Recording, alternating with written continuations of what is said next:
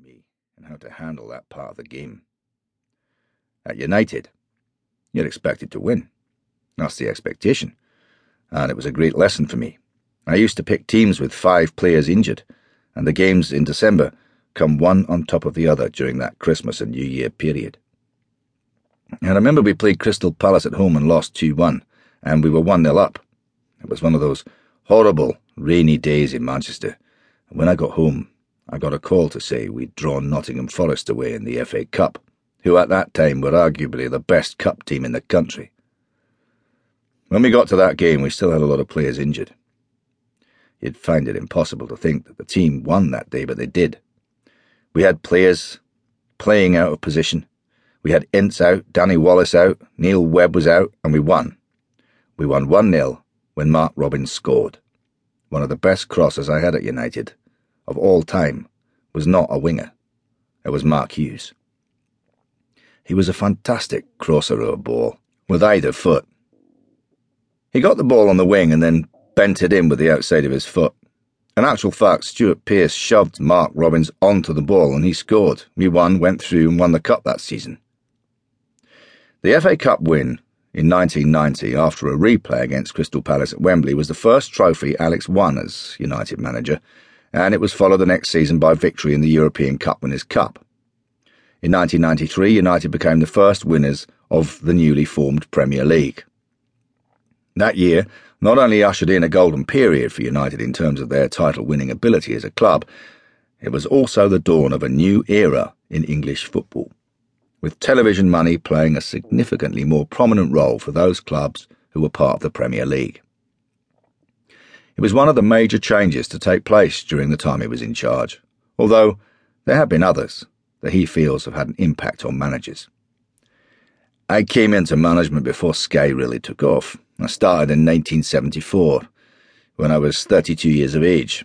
So when those various changes happened and the explosion came, I had the experience to handle all of that, he says.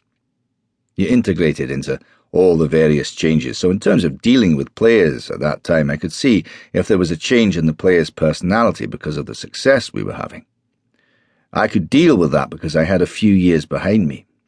I always remember when I started at Aberdeen, the vice-chairman Chris Anderson said to me, "We need to be at the top of the Scottish Premier Division when satellite television comes in."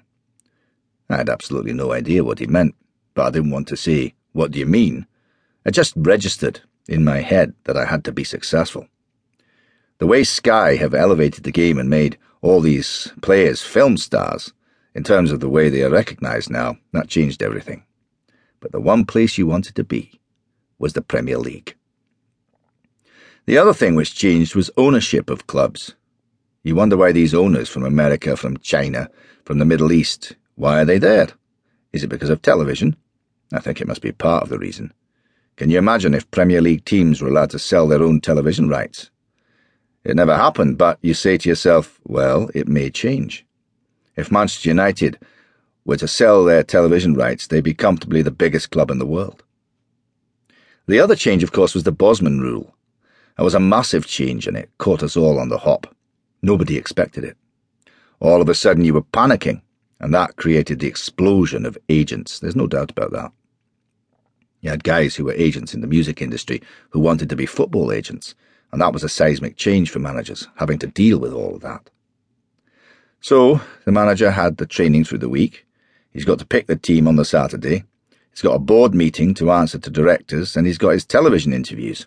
But on top of that, you've got agents plugging away. They may be phoning other clubs. My player's not happy. We know it happens. Not everyone, but some of them do. And they negotiate with you, knowing they've got a full deck of cards under the table. Well, we'll think about it. I don't know how many times I've heard that. We'll think about your offer. If you were to write down the things a manager has to deal with, managers wouldn't want to be managing. They have a massive task, the managers of today. Massive. And the media is a big problem. They are under pressure. They need to be successful, just like managers, and get a piece in the papers. But they're up against things like the internet and Sky Television. They used to run my press conference on a Friday or bits of it through the whole day. That used to get me really annoyed. Alex